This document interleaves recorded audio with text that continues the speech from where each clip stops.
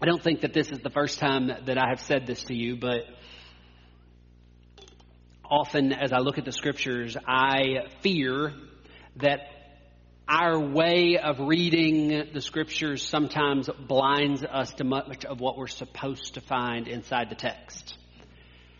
Some passages that I read, I feel like it's more significant than it is in others. For example, what we've read today from Genesis 1 and Genesis 2. We often go to this passage and we read it like it's a list of facts. It's a timeline that we're supposed to figure out. On day one, this happened, and on day two, that happened. And some of us even work hard to make sure that we memorize what happened on each day, because in our minds, the important thing is the list of facts. It's the information that we're trying to gather from the page. And while there's a great list of information there, yes, lots of room for debate, but we're not interested in the debate today. We're interested in the passage and what's taking place in the passage. I'm interested in the reality that sometimes because we read it as information, because we read it as a timeline, because we read it as a list, I'm afraid we miss much of the beauty that the passage actually holds. I'm afraid we miss much of what God wants us to see that's kind of underneath the words, that's in the subtext, that's in between the lines. Think about it like this. Ben's a big sports fan, right, Ben? Yeah? Ben, which would you rather have at the end of the game? Reading the list of stats or seeing the highlight reel? Watching the highlights. In the list of stats and the highlight reel, we get the same core information. But in the highlight reel, you get the opportunity to see how those stats were made more beautiful, more real, more alive. Just the other night, I saw the end of a game where LeBron James, like him or hate him, irrelevant, hit a last-second shot to win the game. If you look at the stats, all you see is LeBron got a 3. But when you watch the highlight reel, you get to see how impressive that shot was as the timer ran out. In the same way, I think if we take this passage and we, yes, take some of the highlights, some of the information that's there, but move beyond that into the beauty of the story and how the story is told, I think that we find a beautiful rhythmic God and the way that God worked in this process of creation. The story tells us that on day one, God spoke light, and it was good. It tells us that on day 2, God spoke a space between the waters. So the sky was created as the waters above the earth and the waters on the earth began to separate from one another. And the sky was created and these waters began to exist and to flourish. On day 3, and it was good. On day 3, we're told that God spoke land and the vegetation that filled it and the trees and the plants that would begin to grow. And it was good. It's at this point we really begin to see the rhythm, the song, the poem, the beauty that exists in this story as there is this flow back and forth. Because on day 4, God spoke 2 great lights in the sky. Now day 1, do you remember? Light was created. On day 4, 2 great lights in the sky, the sun and the moon and the stars. And it was good. On day 5, we're told that God spoke the animals in the seas and the animals that would be in the sky. Day 2, the waters were separated. Space, sky began to exist. Day 5, the animals that filled those waters, the animals that flew in the sky. And it was good. On day 6, we're told that animals that walked the land were created. Again, this rhythm, this poetry, this back and forth. Day 3, the waters were separated, the land began to exist. And on day 6, the animals that would walk that land, the animals that would eat from those plants. And it was good. We're also told that on day 6 that God created something special, something unique, that God created man and woman.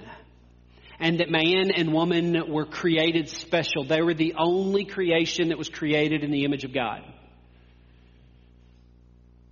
And then the story tells us that God looked at everything God had created, and it was very good.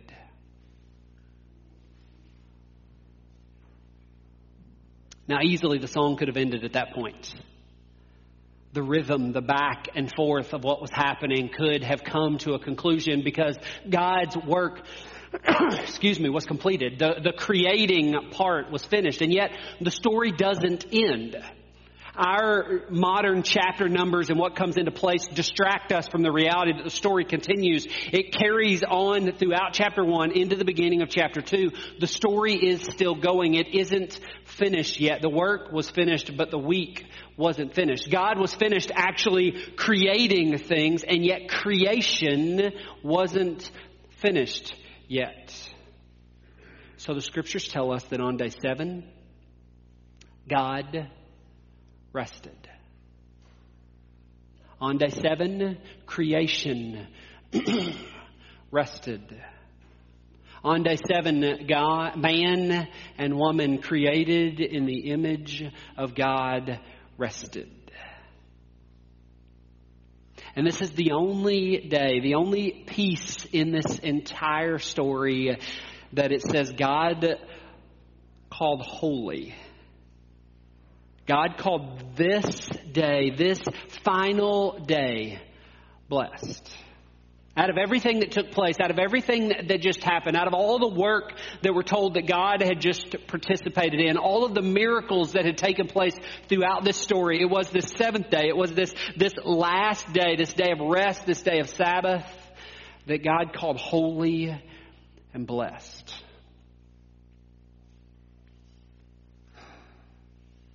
Now in the scriptures, it isn't actually until the book of Exodus, until we see the Israelites escape from Egypt, that we see the day Sabbath given its name. Here, it just said that God took a day and He rested. But in Exodus, the day is called Sabbath. It's in the 10 Commandments that Sabbath becomes something that's legalized, that's ritualized, that's mandated. Here in Genesis, it's simply a gift. Here in this original creation story, in the first story of our scriptures, we're told that the way that God wrapped up creation, the culminating work in the creation story, the climax of all that God was doing, was in rest. That God made all of these beautiful things, and then the icing on the top of the cake was rest. It was Sabbath. It was stopping from work. And God says it was holy. The work of God needed a Sabbath. The creation of God needed a Sabbath. We need a Sabbath. It is our rhythm. It is the way in which we're created. It is the way in which the world was created. It is the way in which we're taught in the very first story that things move. That there is a rhythm to them. There is an in and an out. There is an inhale and an exhale. There is a breathing. There is a rhythm to all of these things. And as you and I experience Sabbath, we experience a piece of what it means for us to be created in the divine image. And yet we aren't God. So something even more beautiful takes place in the story, in that we find that it was God who walked through all 7 days that we're told of creation, but man and woman only came to exist in the 6th.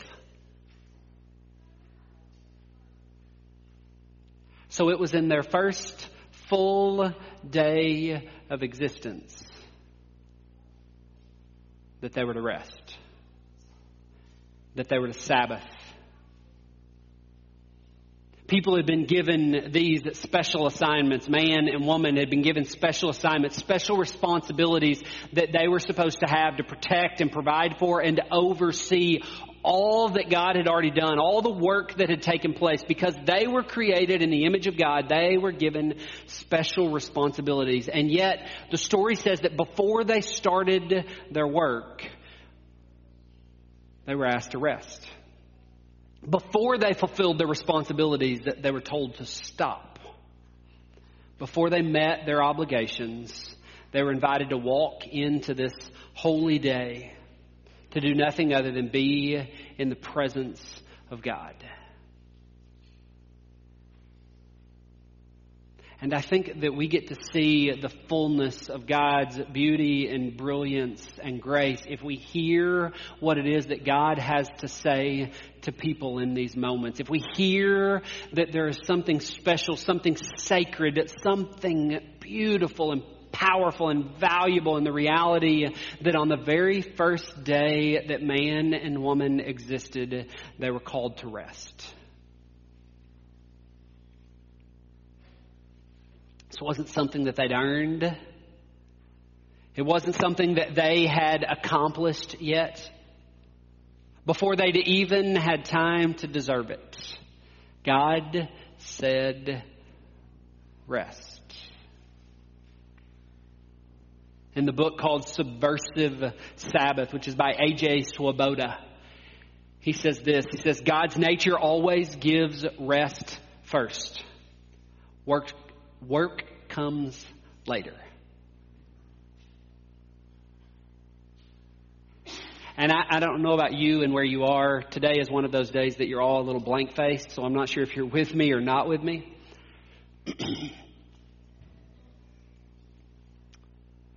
But we find a way to begin to wrestle and to push back on what's happening with us, to ask questions about, well, why is this important? Why does this matter? Is it really true? What's the relevance that's going on here? And some of us even ask the question, was this really very responsible of God? I mean, to give people rest before they had to do their job, that doesn't seem very responsible. And it seems to me that a lot of our questions, a lot of our struggles as we battle with the idea of Sabbath and what's going on in Sabbath and what it is that we're called to in rest, it seems that many of our struggles are because this idea, this thought of rest, of Sabbath, it does not fit our cultural worldview. It doesn't fit our understanding of the way that life is supposed to work, of the way that we're supposed to live, of the way that we're supposed to do things. And very often we seem to take what we've decided is right, what we've decided is the way to live, and we take the things of God and we take the teachings of God and we try and find a way to stick those things into what we've already figured out. Well, this is the way that we're supposed to live life. So how do the things of God fit into what I've already understood is right about the way that life works or the world works or my schedule works or things are supposed to happen? And it seems to me that way of approaching God, that way of approaching Scripture is actually backwards. That what it means for us to proclaim that God is our King means that we revisit everything that we've already figured out about how we live life. We revisit every piece of what it means for us to understand the way that things work. We revisit every piece and we say, okay, what if we now run this through the filter of how has God called us to live? Instead of running the things of God through the filter of how do we understand life is supposed to be lived? Does that make sense? The difference? This means yes. This means no. I'm well aware your teenagers are asleep, but the rest of you don't have as good of an excuse. Except for Lars. And where'd Tom go? Did he leave altogether? He's taking a nap. He's still in the balcony asleep, isn't he? Is he?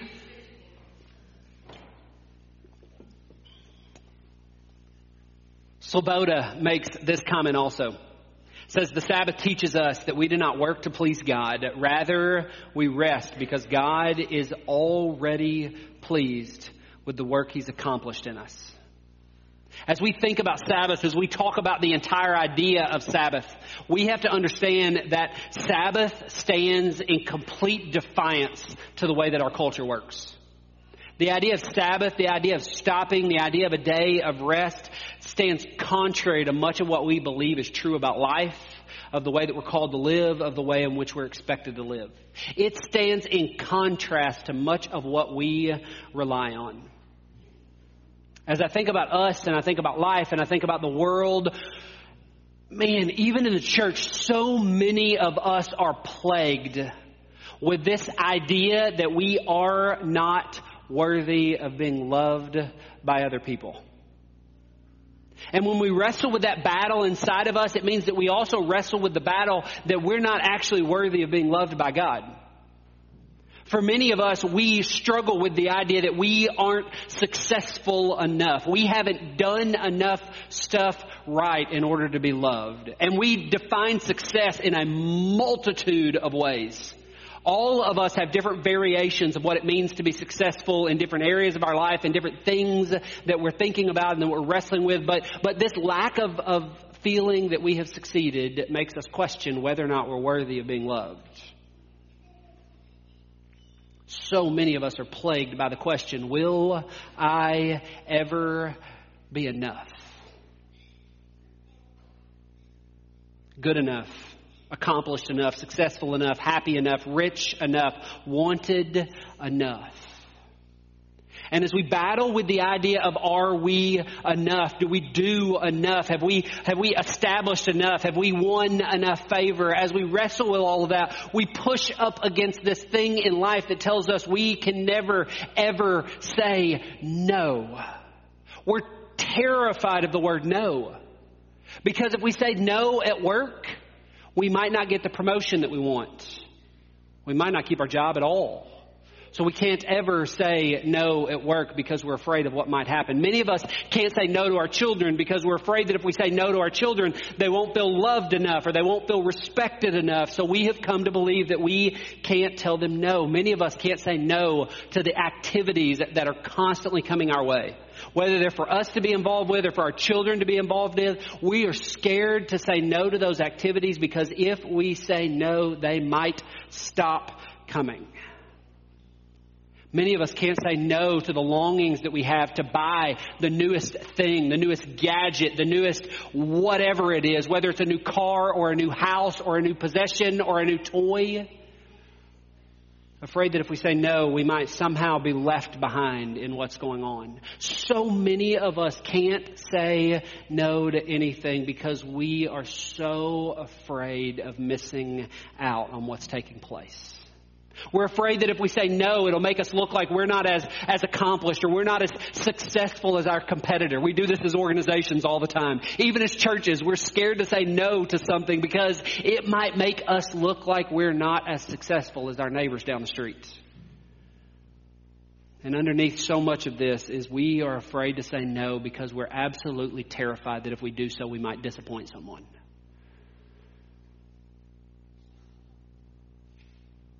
And I wish so badly that I could say, this is just about our culture. It's our world that's made a mess of this. And yet the reality is our churches have bought into the exact same lie. And we've convinced ourselves and we've convinced others and we convinced those who are part of us. You can't say no to anything. You have to say yes. You have to be roped in.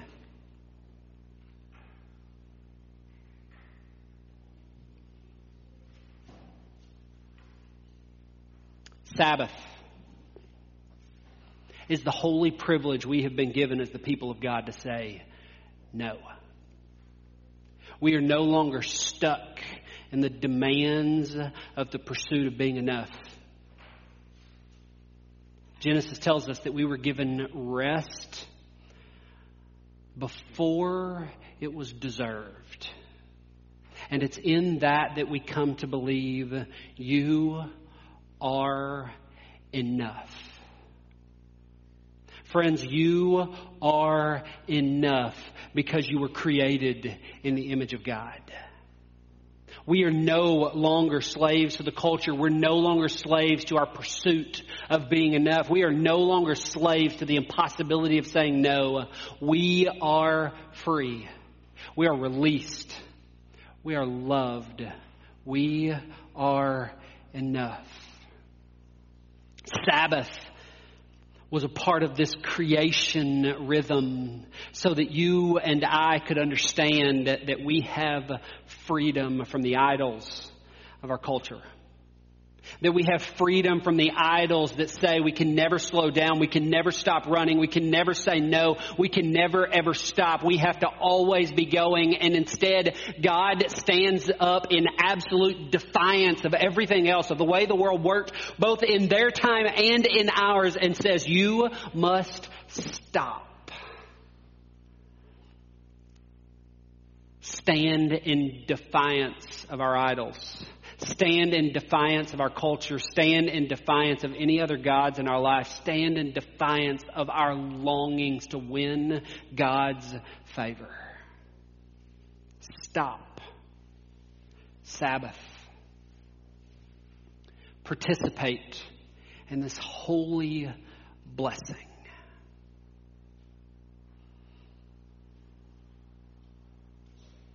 I'm convinced that you and I can only ever get to the place that we fully believe we're enough if we learn to stop.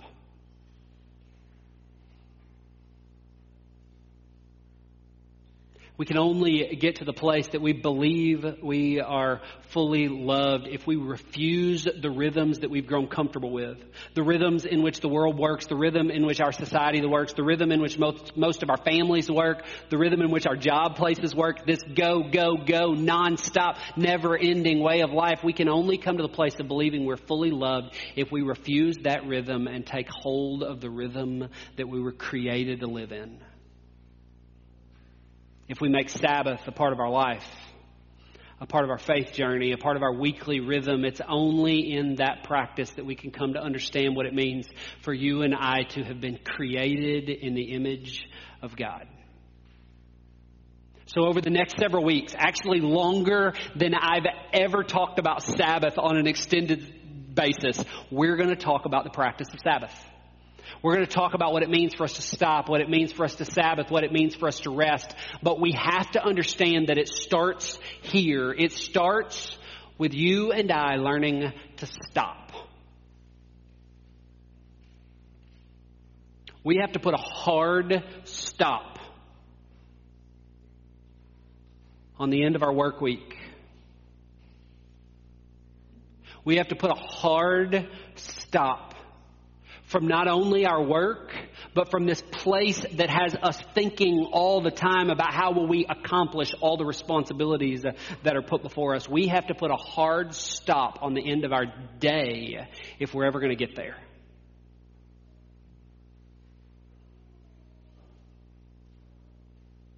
We have to put a hard stop so that we can come to understand that we are more important than the work we accomplish. We're going to spend 5 weeks here as the plan. And here's why. We're going to spend 5 weeks here because I suspect the majority of the room is listening and going, man, this is a really good idea. I wish my life worked that way. I wish I could figure those things out. I wish I could make a plan like that. Yeah, you just don't understand how my work is. You just don't understand how my job is. You just don't understand how my family is. You are absolutely right. I do not understand your situation. But I believe that it is important for me to come and stand before us week after week and tell us that the scriptures say God doesn't care what your boss has to say about how your life is supposed to work. God cares about your work and God cares about your life, but God is not dictated by how your boss says your life is supposed to work. And God's rules are not dictated by what your schedule says is supposed to happen day in and day out. As a matter of fact, the scriptures give us very clearly the understanding that Sabbath is not simply a suggestion. And too many of us live like Sabbath is nothing more than a holy suggestion. I think I've said this to you before. I know I've said it in other places. We'll get to the Ten Commandments. I'm preaching other sermons. I got to stop. I get so excited about what Sabbath has done in our life over the last couple of years. So excited about the way that it is countercultural, that it stands in complete contrast to everything that I have claimed to believe and to follow most of my life, that as I start talking, it's so hard to stop. And I'll say it again probably later as we look at the Ten Commandments, but let me say it now. If as your pastor, I took most of the other 10 commandments and decided that they were nothing more than holy suggestions, you would show me the door. If it was only a holy suggestion that I be faithful to my wife, if it was only a holy suggestion that I not kill someone, if it was only a holy suggestion that I be honest as a person and in the way that I do business, you would show me the door quickly. But too often, both in churches and in our families and in our other jobs, when people actually begin to practice Sabbath, we show them the door for being faithful to God. And my hope over the next several weeks is that we will begin to listen and look and reevaluate in new ways. But it begins with you deciding you will find time to stop. And it may begin as moments, but the scriptures say it should become a day. But, yeah, I know, we'll get there. Let me read a quote to you. Also in the Swoboda book, as he quotes a guy named Mark Buchanan in his book, The Rest of God, Restoring Your Soul by Restoring Sabbath. It says, the rest of God, the rest God gladly gives so that we might discover that part of God we're missing. It's not a reward for finishing. It's not a bonus for work well done. It's sheer gift. It is a stop work order in the midst of work that's never complete, never polished. Sabbath is not the break we're allotted at the tail end of completing all our tasks and chores, the fulfillment of all our obligations. It's the rest we take smack dab in the middle of them, without apology, without guilt, and for no better reason than God told us we could.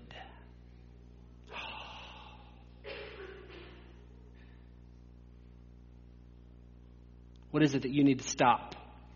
What is it that you need to stop so that you can fully experience what it means to receive the love and the grace of God? What is it that you need to stop so that you can come to the place of believing that you are enough and you were enough before you accomplished anything?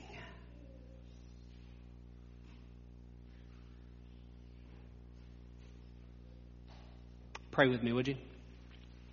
Jesus, hear from us this morning our prayers.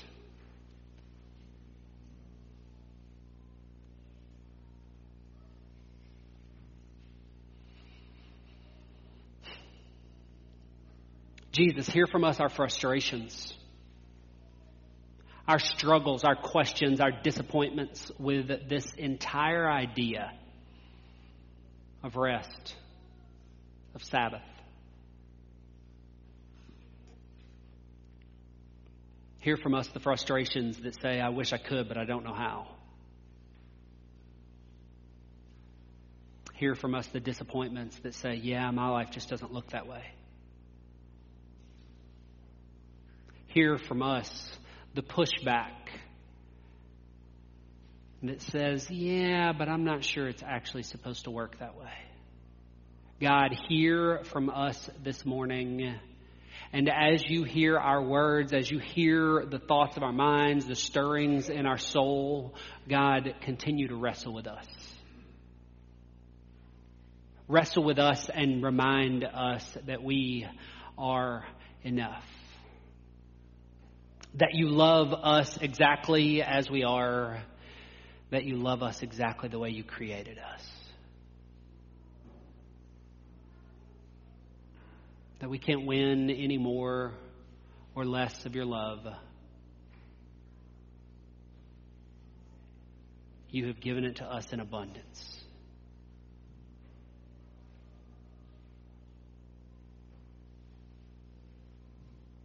In Jesus' name we pray. Amen.